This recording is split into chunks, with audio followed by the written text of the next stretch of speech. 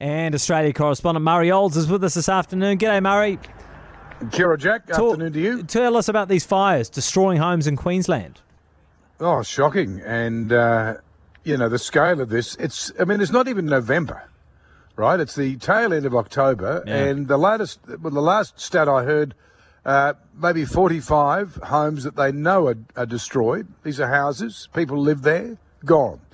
And because they haven't been able to send assessment teams out to other parts of the fire ground, there could be dozens more. We simply don't know at this point. All we do know is that there's no relief in sight. It's going to be 40 degrees tomorrow in Queensland, 40 degrees. Sheesh. With gusty winds.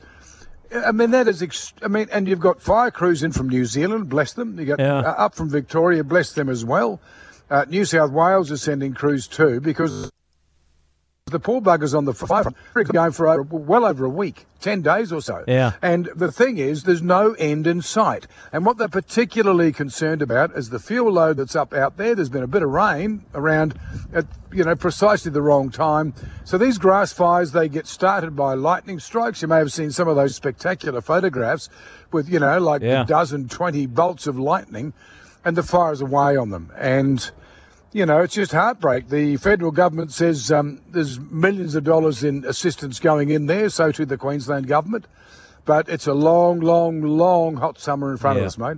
We just heard from Eddie. Eddie Jones is now officially no longer the Wallabies coach.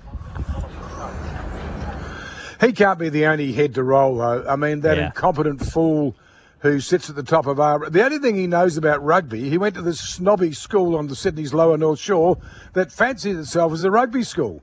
And given his build, he's obviously a second row with no brains. Yeah. I played out in the back, so I was a centre or a winger. So that's the intelligent part of the rugby union team. This guy had his head up other people's bums, shoving away like a half-wit.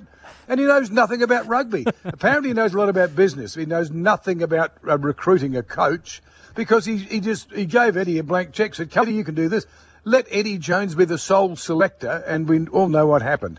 Jones, good riddance to him, but I tell you what, with the Rugby Union World Cup only 4 years away here in Australia for men and 2 years later for women, you've got the British and Irish Lions here in 2 years. Yeah. My goodness, whoever comes in, Jack, to be the new coach, and there's even talk of Fozzie coming over here.